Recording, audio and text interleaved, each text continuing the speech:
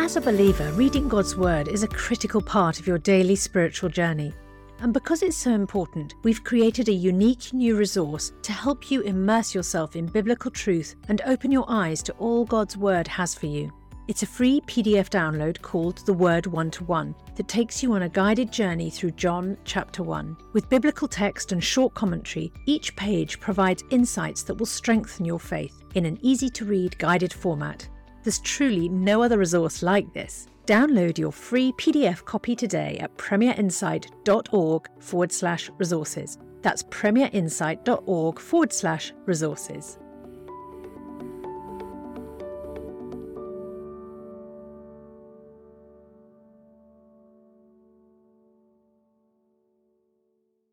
Yes, there's absolute truth, I believe, but I don't believe we can know it absolutely. We're not God. And so to deeply reckon with I'm not God, and so it caused me to move to what I call epistemological humility.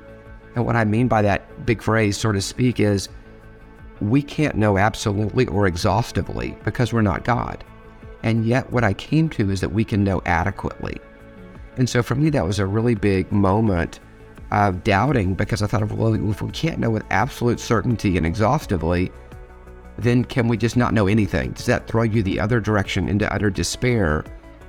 And I came to a place of saying, no, you don't have to move to absolute despair. You can realize we can't know with certainty or exhaustively, and yet we still can have knowledge that is reasonable. Hello and welcome to Unbelievable, the show that gets Christians and non-Christians discussing and debating the topics that matter most to all of us. I'm your host, Billy Hallowell, and today I am absolutely delighted to introduce a very special edition of Unbelievable, where Ruth Jackson got to put some of the most Googled questions about God and Christianity to Bruce Miller. Bruce is the author of the 7 Big Questions, Searching for God, Truth, and Purpose, and they're going to be talking all about belief, doubt, and purpose. We're in for a fascinating discussion today, and Ruth Jackson, she starts by asking Bruce, is Christianity too narrow? Then in the second part of the discussion, she pushes in a little bit further and she asks, is Christianity true or not? Hit that subscribe button, and as always, let us know which arguments convince you the most. If the show raises more questions for you, we'd love to hear from you. But for now, let's listen in on this conversation. Well, Bruce Miller, it's an absolute pleasure to have you on the show today. And we're going to talk about your brilliant book, the 7 Big Questions. But before we dive into some of those big questions, would you just say a little bit about who you are, who's Bruce Miller, what's your experience of these questions? Just tell us a little bit about yourself before we go into the specifics. Sure, and Ruth, thank you so much for the honor of inviting me to be here and being on your show. And it really is a delight to share this time with you. I am married to my wife, Tamara. We've been married for almost 40 years. We have 5 kids and amazingly now 9 grandchildren. Wow. The youngest is just a couple of months old. And God's given me the privilege of founding a church in Texas that I love being the pastor of. And I love writing. Writing to me is kind of like other people's art. It's something that I feel like God's called me to do, that I just enjoy. It's kind of like a form of worship to me to write. Wow. Lot of busy man. 5 children, 9 grandchildren, lots to keep you busy there. Bruce, what was your experience of God growing up? Did you grow up in the church? You know, my parents were not Christians when I was born, but became Christian when I was a little boy. And I trusted in Christ at 5 years old. And in a way that I just take no responsibility for, don't really know, but I'm thankful for. God just grabbed hold of me and implanted me in a strong, radical faith in Him that I've never really deviated from significantly. But plenty of issues with struggling with sin, but no prodigal times. I've just been committed to Christ. And for me, it's that Philippians 1, to live as Christ, to die as gain. I just want to give my life to live for Christ. This might be a massive question, and I feel like Go right ahead. It might come out in dribs and drabs as we do the next couple of episodes. But Bruce, why do you believe in God? If you had to kind of capture it in a nutshell, do you think? That's a great question. Probably two reasons. One on the intellectual side, as I was doing my doctoral work in history of ideas at a secular university, one of the dimensions of the University of Texas, University of Texas at Dallas, I realized that every religion and worldview can be critiqued. At that time, deconstruction was certainly a big fad in the university, and Jacques Derrida and all this kind of thinking. And so I realized Christianity too can be critiqued, and you can poke holes in anything. But I realized that just on an intellectual level, Christianity holds more water, is more intellectually rigorous and stable than any other worldview or religion or point of view. And so I thought, just on the intellectual side, if you're looking for what's the most intellectually defensible, then it's Christianity. But on a personal level, it's my own experiences with God and the peace and the joy and the security that God has given me in all times in my life. I just a real, genuine, honest, personal encounter with the living God and relationship that is growing deeper and deeper as I've gotten older. That tells me he's real. And Bruce, again, this might be quite a difficult question, but have you always been interested in these big questions? You said that you've sort of always been a Christian, but are the questions something you've grappled with the whole way along your journey, would you say? Yeah, thanks, Ruth. Great question. And yes, I have. I've sort of always been philosophically minded, theologically minded. Big questions have been appealing to me. So even in high school, I was reading in that time Francis Schaeffer and even John Calvin, and interested in the big ideas of who we are and what's reality and how do we know epistemology. And so I've grappled with those questions ever since I was probably a teenager, and at different seasons of my life have wrestled harder with those sorts of questions. And why did you write the 7 big questions? You know, there was another gentleman who did some research on what are the most asked questions on the internet about God and faith and purpose, and found these were the 7 questions that were most asked on the internet on this topic of God and faith. And so I realized these are questions everyone has, well, maybe not everyone, but lots of people have all over the world.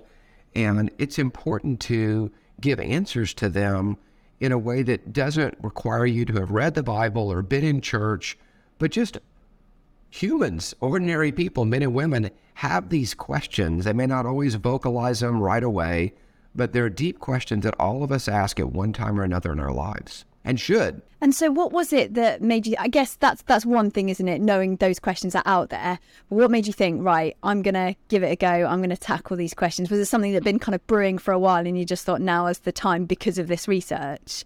Well, it was something that was stirring in me, and I met someone who was involved in this ministry with this gentleman. It's called ExploreGod.com, and I got exposed to ExploreGod.com and decided, you know what, we should do a series at our church on these questions. And so we did. We did a sermon series now a number of years ago, and it just got so much response from people, not only for themselves, but also for their family members and friends who have these questions. And people said, Bruce, you ought to turn this into a book. You ought to write this because we need this, and our family and friends need a resource like this, something that you could hand to someone who's asking these questions, and they could read it, or you could read it together.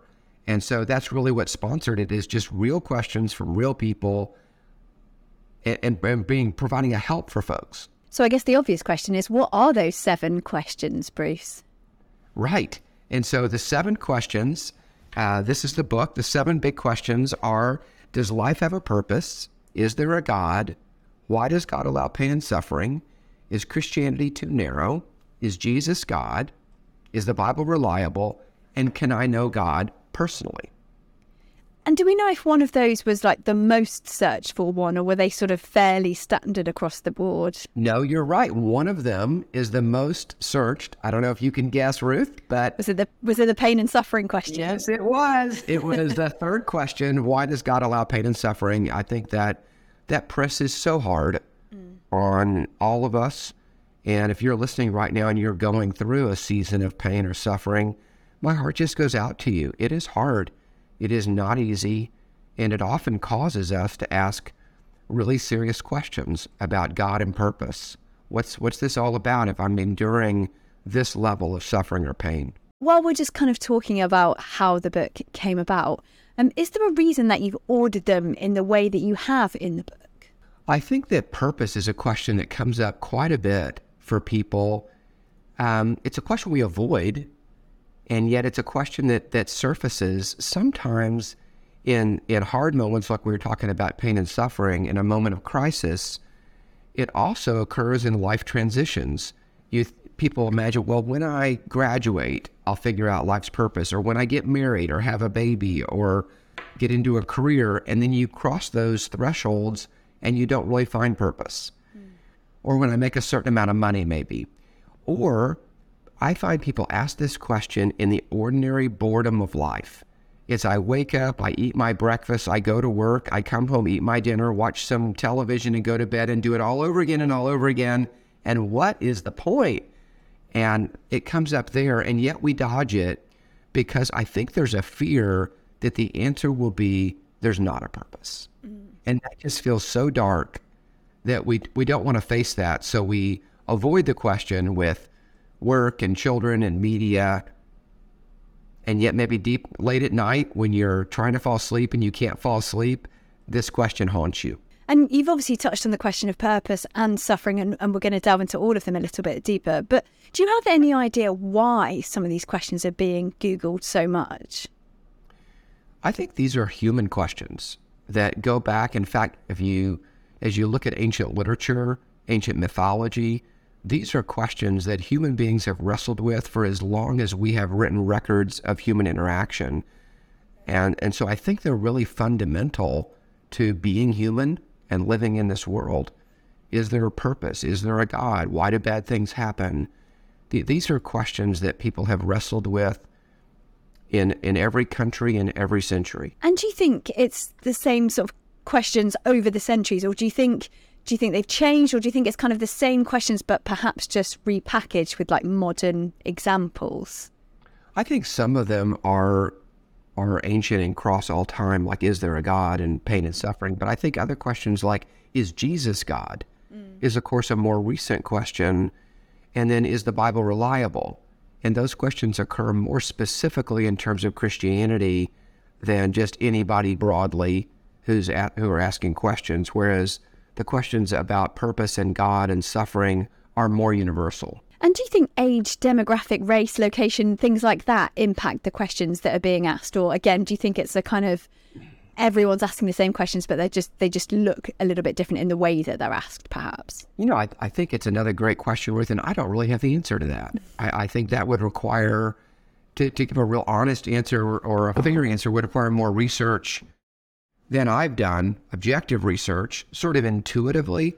My thought is that some of these questions are universal, but I find that there's different times in your life they tend to press on you more. I think when you're thinking things through as a teenager or in college, you tend to wrestle with these.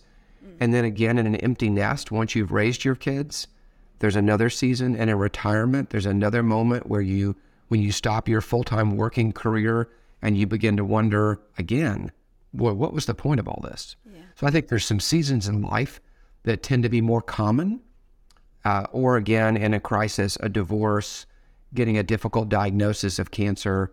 These are moments when these questions occur. Sometimes actually it's outside your own personal life, but even events in the world. Folks in Ukraine with the war are asking these deeper questions, perhaps more than some others, because of the level of crisis they're enduring. And this might be too personal, so forgive me if it is, but is there any of the 7 questions that you have found just really, really difficult for yourself to answer? Well, different ones in different ways. The question on is the Bible reliable is the longest. Maybe it has a lot of different dimensions and complexities to it. The question of is there a God and is there purpose, I think relate to the ultimate question of whether there's any sort of purpose to life or whether there's just absolute nothingness. And that was a question I faced in my doctoral work, to really wrestle hard with that. And I felt like if there's not a God, then you end up in nihilism. You end up really in nothingness. So that's really a darkness. And then I think the last question in some ways is the most important of is can I know God personally? And if so, how and to what level? And that's taken me to deeper levels of reflection even now for myself.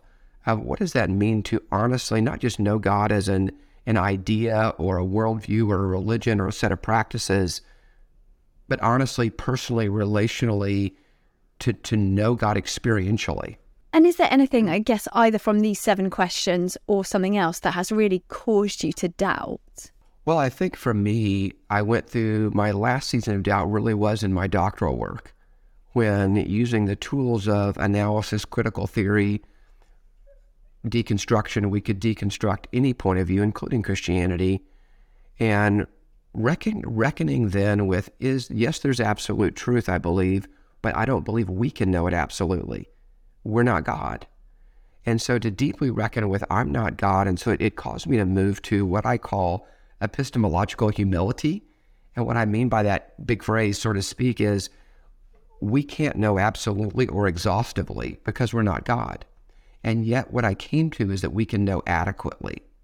And so for me, that was a really big moment of doubting, because I thought, well, if we can't know with absolute certainty and exhaustively, then can we just not know anything? Does that throw you the other direction into utter despair? And I came to a place of saying, no, you don't have to move to absolute despair. You can realize we can't know with certainty or exhaustively, and yet we still can have knowledge that is reasonable. And I suppose it's one thing knowing answers to some of these big questions, but how should we approach questions? Because if people have got other questions that aren't perhaps raised in your book, how do we even go about kind of approaching those questions and beginning to answer them? Yeah, that's a great question. That's one of the aspects of this book and approach, is to say, let's embrace questions. Let's embrace doubt. Let's don't run from it out of fear or a sense of anxiety that maybe there won't be a good answer, but rather I believe we should run to questions and raise our doubts and take a hard look at them. So like with parents, with children, I encourage you, don't shut your kids' questions down, but actually ask them. And I'd say to Christians, a lot of times it's common in a church setting to feel uncomfortable asking one of these questions. And yet most of us as Christians have these questions, or one or two of them at one time or another in our life.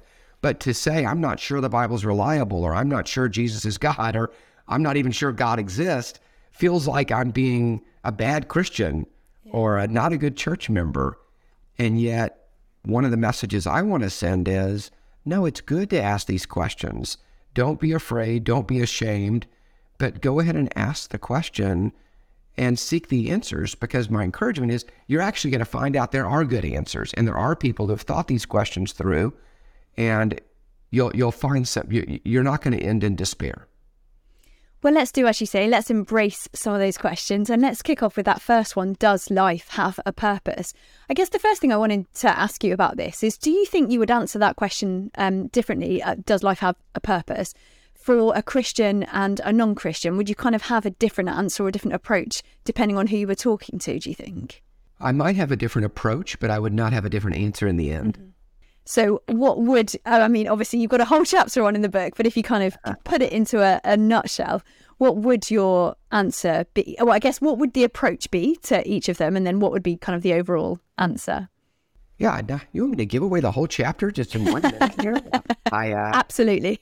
I think a good approach is to ask questions. When you're in a dialogue with someone else, I find that we often try to speak more than we should. And I think listening and asking questions, and really out of a genuine curiosity to know what the other person is thinking. Sometimes an approach to asking questions is an approach to trap the other person, that you're actually asking questions in a way that is somewhat aggressive, putting the other person in a corner. But I think rather to ask questions out of a heart of love and concern and curiosity. What do you think, and why, and how did you come at that conclusion? Because you really care about the other person, not because you're trying to win an argument. And so in doing that, I find that in asking questions about purpose, most people quickly come to an end.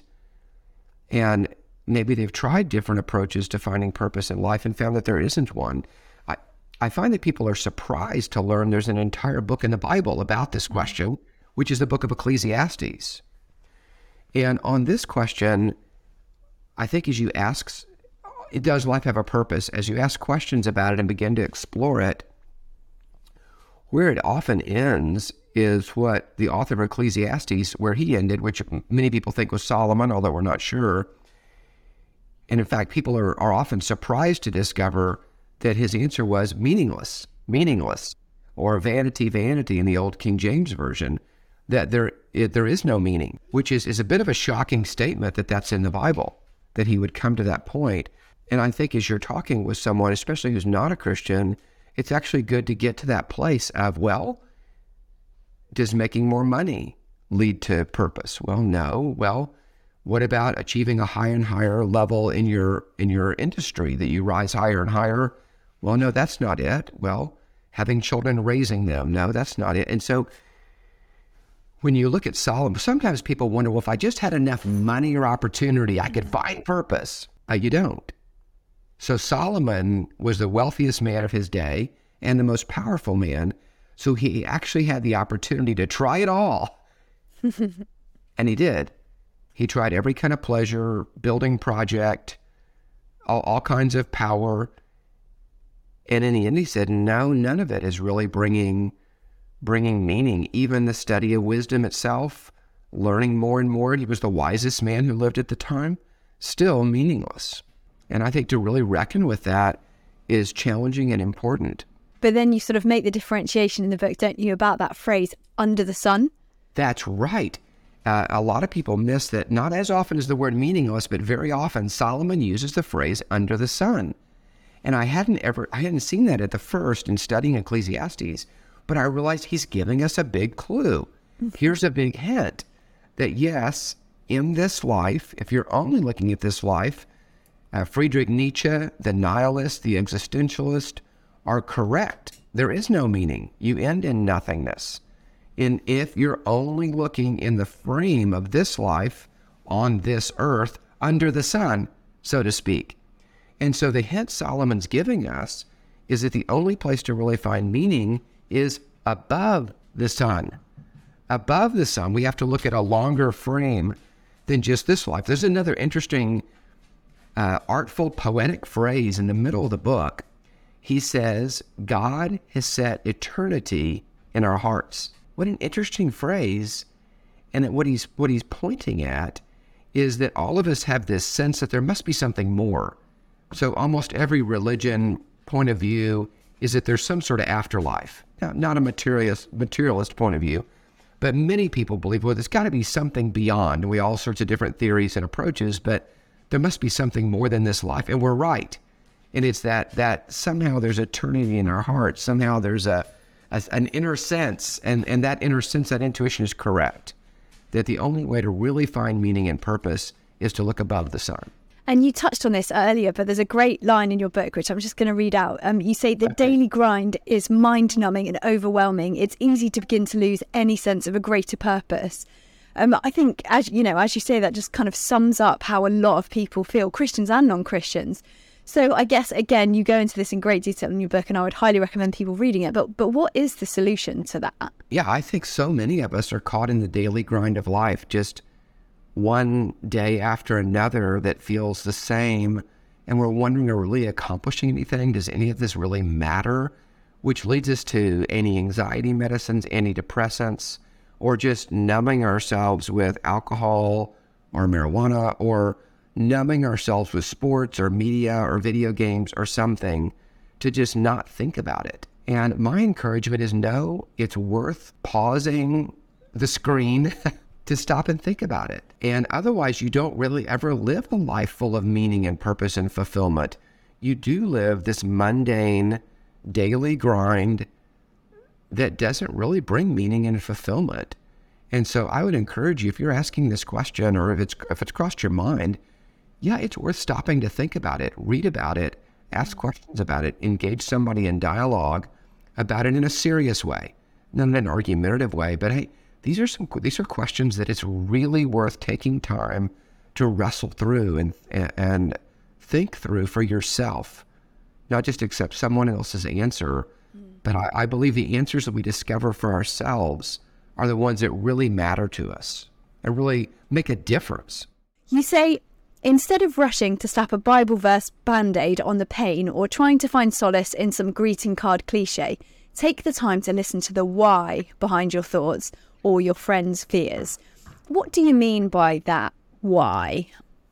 I think sometimes Christians are guilty of throwing out a cliche as if that was going to solve the problem, when people have really deep feelings, really deep concerns, experiences they've been through. And I think that as caring people, we want to listen. And again, ask questions and find out, tell me your story. I find that a lot of people's questions about God and life and purpose are not philosophical, intellectual. Not that that's not a dimension of them, but it's about the experiences we've had, the hurts and pains, disappointments that we've had or those we love have had, and to take those really seriously and learn somebody's story, what they've experienced and been through. Maybe they've been hurt by a church or a religious figure, or let down or disappointed. And it's knowing someone's story and taking them very seriously, not just a person to debate with or an argument to try to logically dismantle. It's more a person to love and care for and listen to. We need to take a quick break. I'm Billy Hallowell, and you're listening to Unbelievable, the show that deals with the questions that matter. Today, we are addressing the most Googled questions on God, including, is Christianity true or not? And is Christianity too narrow? Ruth Jackson is in conversation with Bruce Miller, and in a moment, we will return to the discussion. For now, hit that subscribe button if you're on YouTube, or take a moment to rate the podcast on Apple Podcast. And as always, you can email us at unbelievable@premier.org.uk, or get in touch via social media at UnbelievableFE for X, and it's Premier Unbelievable for Instagram. If you want to hop on over to Facebook, it's facebook.com/Premier Unbelievable. Don't go away. We'll be back in just a moment and return to the most Googled questions about God with Ruth Jackson and Bruce Miller. Before we rejoin the rest of today's podcast, I've got a very special offer for you to help you have an even more meaningful spiritual experience this Easter. As you know, N.T. Wright is without doubt one of the greatest Christian thinkers and apologists of our time. And some of Tom's answers to questions about Jesus' death, resurrection, and return are some of the most poignant and thought-provoking. That's why we've created a brand new downloadable devotional resource that's perfect for the Easter season, featuring these questions and Tom's answers. This 5-day devotional journey, titled Jesus' Death, Resurrection, and Return, is only available to friends like you as our thanks for your gift today. And remember, your support is truly critical to help keep resources and podcasts like Ask N.T. Wright Anything and Unbelievable going strong, because this ministry is completely funded by friends like you. So please give the very best gift you can today, and make sure to download your copy of Jesus' Death, Resurrection, and Return devotional at premierinsight.org/Unbelievable Show. That's premierinsight.org/Unbelievable Show. Thank you.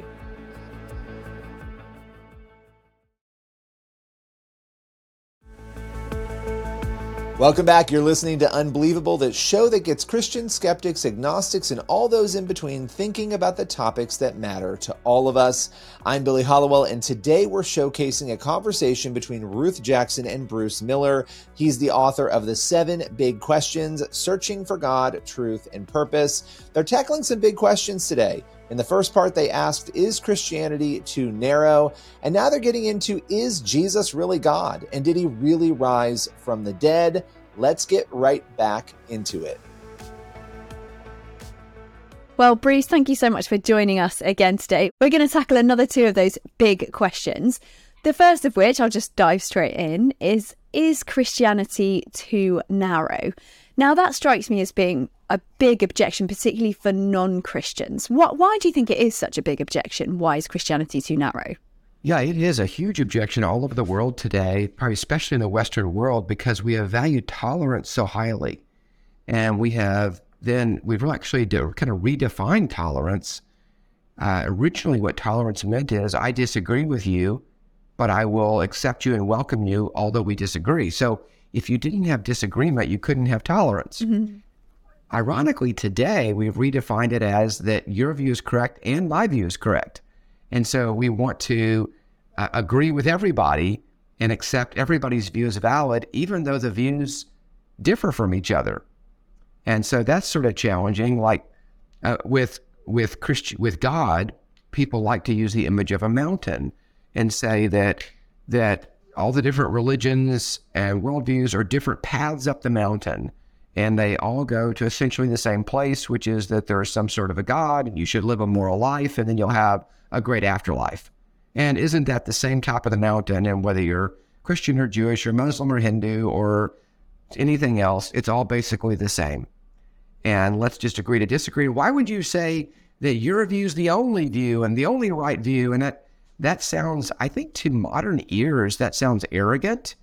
It sounds presumptuous, and even can sound a bit aggressive. Like, so you're saying everybody else is wrong and you're right, and we have to see it your way, and it's offensive. There are obviously some similarities between Christianity and some of the other major world religions, some of which you touch on in your book. What would you say are some of the big similarities? And can that be a kind of helpful point of contact when we're talking to people of different religions? Sure. I mean, at a high level, lots of religions believe in some sort of a divine, some sort of a God figure of some sort. Most religions have some sort of morality, and some of it is the same, like the golden rule, do unto others as you would have them do unto you. There's a form of that in most every major religion.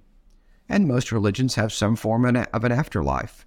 And something we do in this life impacts what our afterlife looks like. Those would be common traits. And I guess on the flip side, what would be some of the big differences, and why do they matter? What you find is at a little closer look, the religions are actually not the same. So Judaism has one God, Hinduism has many gods, Islam has one God, Allah, Christianity is a Trinity, Father, Son, and Holy Spirit. There are forms of Buddhism where there is no God. So how can you have many gods, no God, one God, and a Trinity? Those are not the same.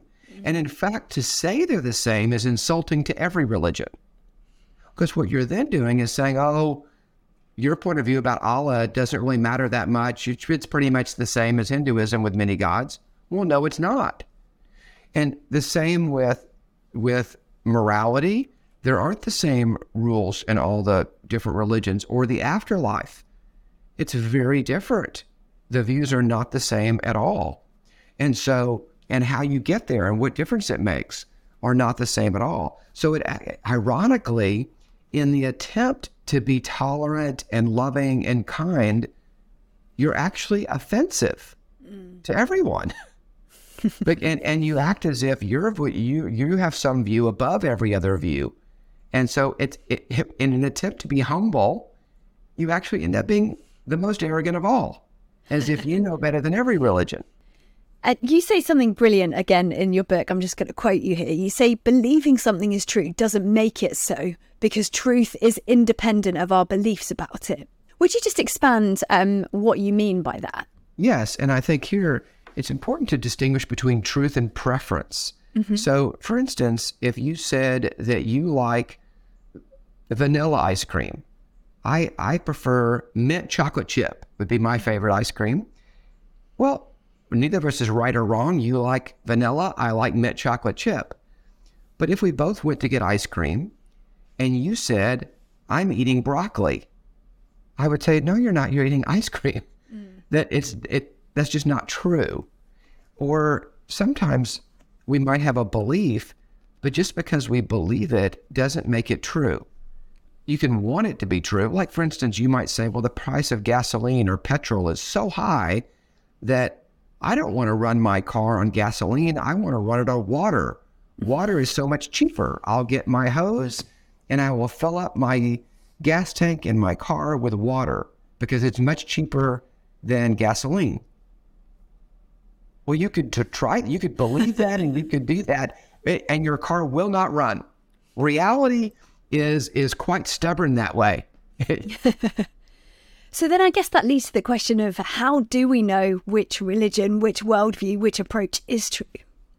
That's exactly right. That's the $1 million question. That's where this chapter ends, is that you can't have it that all the religions are equally true. It's just, well, let me say it this way. You can say that. It's not rational.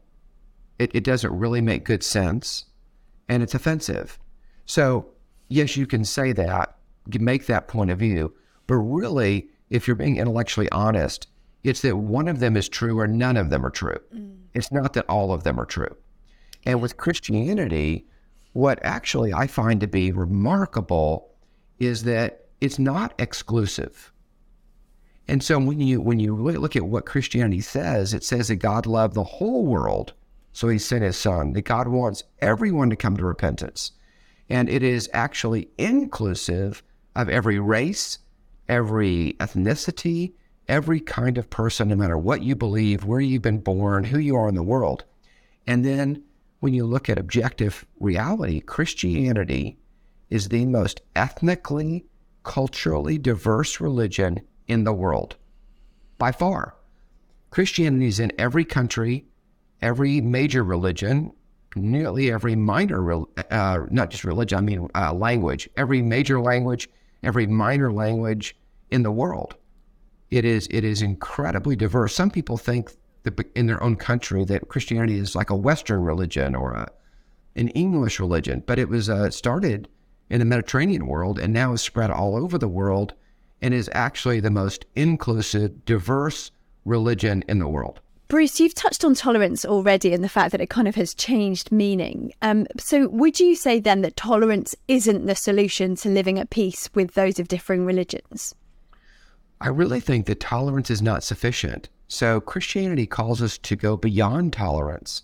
Yes, we should tolerate each other, but Christianity calls us to love. Jesus made such strong statements when he said, love your enemies, be kind to those who disagree with you. And by enemies, he, in that time frame, meant people who are different from you. So actually, what I think we need to do is not just tolerate each other, but certainly as Christians, if you're a Christian listening, we need to go beyond tolerance to actually love those around us, particularly those who disagree with us or who we might in some form or fashion consider to be, quote unquote, an enemy, or certainly opposed to us in some way. Before we dive into the next question, I guess as we sort of round off this topic, how do we know then that Christianity is true? I mean, does that come back to the kind of question that we've already talked about, is how do we know God exists? Are they tied in together? Well, I really think knowing that God exists doesn't prove a Christian God. It's really just showing the reasonableness and the rationality that a God exists, that you haven't now proven or shown that it's rational that the Christian God exists. And I think looking at Christianity's inclusivity and breadth doesn't again prove that it's true. It really rises to the next question. It's really the next chapter which addresses, is Jesus God, that drives straight at the heart of whether Christianity is true or not, which really is the question that we're left with. So the next question then, is Jesus really God? I mean, presumably the people Googling this question are at least, is somewhat interested in exploring Christianity, because I guess you wouldn't be thinking about whether Jesus was really God if you're completely apathetic and not interested in this. And Jesus is such an amazing figure. Almost everyone respects Jesus on one level or another as a great moral example, a great wise teacher, a religious founder. And so then once you have some respect for Jesus, however you've encountered him, and he's respected in other world religions too, many of them, you then ask, but is he God? Because that's a much different question than is he simply a good moral teacher or a good moral example, someone to be admired and listened to and studied. But to say he's God is a whole nother question far beyond that. And why is there such a high respect for Jesus, do you think, among, peoples of all religions and none? Because even lots of atheists would say that, some of the morals that he espoused are helpful and good. I think that's a great question. I don't ultimately know the answer from people's points of view. My guesses would be that when you read the New Testament, you realize what he had to say really is wise. It really is good. And it resonates deeply in our souls and our hearts. No matter what we believe, we realize, well, what he had to say was his parables really wise, and his life, as it's described in the four Gospels, is a great life of caring for people, doing miracles, reaching out to the least and the lonely, the marginalized of his day, and ultimately sacrificing his life. So, but I guess for Christians, it's not just that. He's not just a moral teacher. He's not just a good guy. He's not just someone who kind of sacrificed himself like a human would sacrifice himself. Christians believe that Jesus was God. So why does his divinity matter? That question of whether he was or wasn't God. Why is it an important question? It's really the heart of Christianity, is whether he's God or not, because if he's not God, he's not our Savior. And that's really the heart of Christianity. And so first you have to ask, does he even... Why would anybody say he's God? And so to go back to ask that question, did Jesus claim to be God? What did he claim about himself? And as you go back and look at the Gospels, you realize he actually did. He claimed that he was the quote unquote I am, which is the name for God, Yahweh, in the Hebrew Bible. And the Jewish people wanted to stone him because they said he's committing blasphemy, he's claiming to be God. So now you're stuck in a hard position. What do you do with someone who claims to be God? Because frankly, Ruth, if one of my friends claimed to be God, I'd be quite concerned about that. I would think they probably lost their mind, or they were just teasing me, kidding, or maybe there's a much bigger concern. And so that's a problem that Jesus claimed to be God. He's not been a great moral teacher. C.S. Lewis famously said it's a trilemma. Either he is lost his mind, he's a crazy person, he's insane, or he is an evil person. He's claiming to be God, and he knows he's God. He knows he's not God, and he's claiming to be God. That's manipulative. That's not good. He's a liar. So either he's a lunatic, or he's a liar, or he claimed to be God and he actually is. So he called it the lunatic, liar, Lord trilemma, that those are really your options. And C.S. Lewis pointed out Jesus didn't really leave us the option that he's simply a good moral teacher. That's not really a live option, since he claimed to be God. And then you think, okay, then what did his followers believe? Because here's people who, Peter, James, and John, his 12 apostles, they were fishermen, they were tax collectors, they're all kind of regular people, and they followed him around for 3 years, listening to him. They were his friends. They ate together, they hung out together, and now their friend is claiming to be God. Well, back to me with my friend, what would my friend have to do for me to believe, they really are God? And so it's amazing that these Jewish people who believe there is only one God, because they were all Jewish, his original followers, all claim, when you read the New Testament letters, when you read what Paul said and Peter, they claim Jesus is God. And so we're left with Jesus claimed he's God, and the people who were his friends, his closest followers who knew him best, claim he's God. That's remarkable. And obviously a big part of that is the resurrection. You discussed that in great detail in the 7 big questions. How did you personally become convinced of this core belief of Christianity, that the resurrection did actually happen? Yeah, as I studied in the Bible, the chapter you want to go to is 1 Corinthians 15, is the chapter on resurrection in the Bible. And I began to study the resurrection in the Bible and then in history and look at the evidence for it, and realized that this really is the most important question. It's the turning point question for Christianity. And in fact, the Bible recognizes that. In 1 Corinthians 15, the Apostle Paul said, if Christ has not been raised, our faith is in vain. And so if Jesus did not rise from the dead, then he's not God. And if he's not God, then Christianity is not true. And the Bible is not reliable. If he did rise from the dead, then he is God. And then everything follows from there. Christianity actually is true. So if you're wrestling, if that's your question, is Christianity true or not? I would encourage you to focus on the resurrection of Jesus Christ. There are a lot of extraneous questions. What about the dinosaurs? And on and on and on, all sorts of interesting questions that are worth asking and talking about. But the central question, the most important question, is did Jesus really rise from the dead?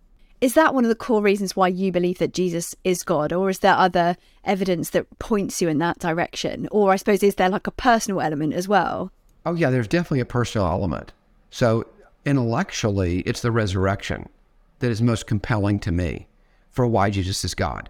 Personally and more subjectively, it's my own experience with Jesus Christ. It's the fact that he has literally changed my life and is present with me on a daily basis, making a real difference in my life and the miracles that I've seen and experienced in my life. But on an intellectual level, it's the resurrection that's utterly compelling. And they're in addition to my chapter, there's all sorts of books at different levels, depending on whether you'd like to read a lighter read or you want to read the most academic treatment that there is. I'd encourage you to search those books out and Google the resurrection of Jesus Christ, and you'll find incredible evidence that supports the truth of the resurrection historically. So I guess as we come to the end of this episode, because sadly we've got to end it at some point, but I would, as always, recommend that you read Bruce's book for more detail. But as we come to the end of this episode, how would you convince a skeptic who's wrestling with this question of, is Jesus God? Yeah, I would really encourage a skeptic to study the resurrection yourself, but look at a couple of realities around it. I'll tell you one that just is astounding to me, is that these early followers were all Jewish, and they had confidence in Jesus, but when he was crucified, they all ran away, and they all went into hiding, and none of them thought there would be a resurrection. In fact, they went to the tomb to anoint his body, and they were shocked that the tomb was empty and wondered where in the world he was. And then they see him, they report seeing him as eyewitnesses, and they all change, all these early followers, to believe that Jesus rose from the dead. What in the world could have convinced them? Then, most of them were killed for their faith. They literally died martyrs' deaths. If they knew it was a lie, who would die for a lie? That just doesn't make sense. They must have really believed it. And then you find this amazing transformation that all these Jewish people for whom Saturday was the Sabbath, now move their day of worship to Sunday, the day Jesus rose from the dead. Major changes in religions like that don't happen overnight. It just doesn't happen that way. There has to be an explanation. And what other explanation is there than the resurrection of Jesus Christ? Bruce, thank you so much. That's all we've got time for today, but I would very much encourage people to get hold of the 7 big questions. Thank you, Bruce. You're welcome. Well, there you have it. You've been listening to Ruth Jackson and Bruce Miller. We will be returning to this discussion in a future show because there are still some great questions to cover. We hope you've enjoyed today's episode. I, of course, have loved it as always. And we want you to let us know your thoughts. Send us your questions. You can email us at unbelievable@premier.org.uk or go on social media. It's at UnbelievableFE on X, or on Facebook and Instagram. It's at Premier Unbelievable. Please be sure to also rate on your podcast provider the show, because it's a huge help to us at Unbelievable. It helps get the podcast seen by those who don't yet follow us. For now, I'm Billy Hallowell, and it's been great to be with you, and we'll see you next time for more discussions and debates on Unbelievable. Until then, from me and the team, goodbye.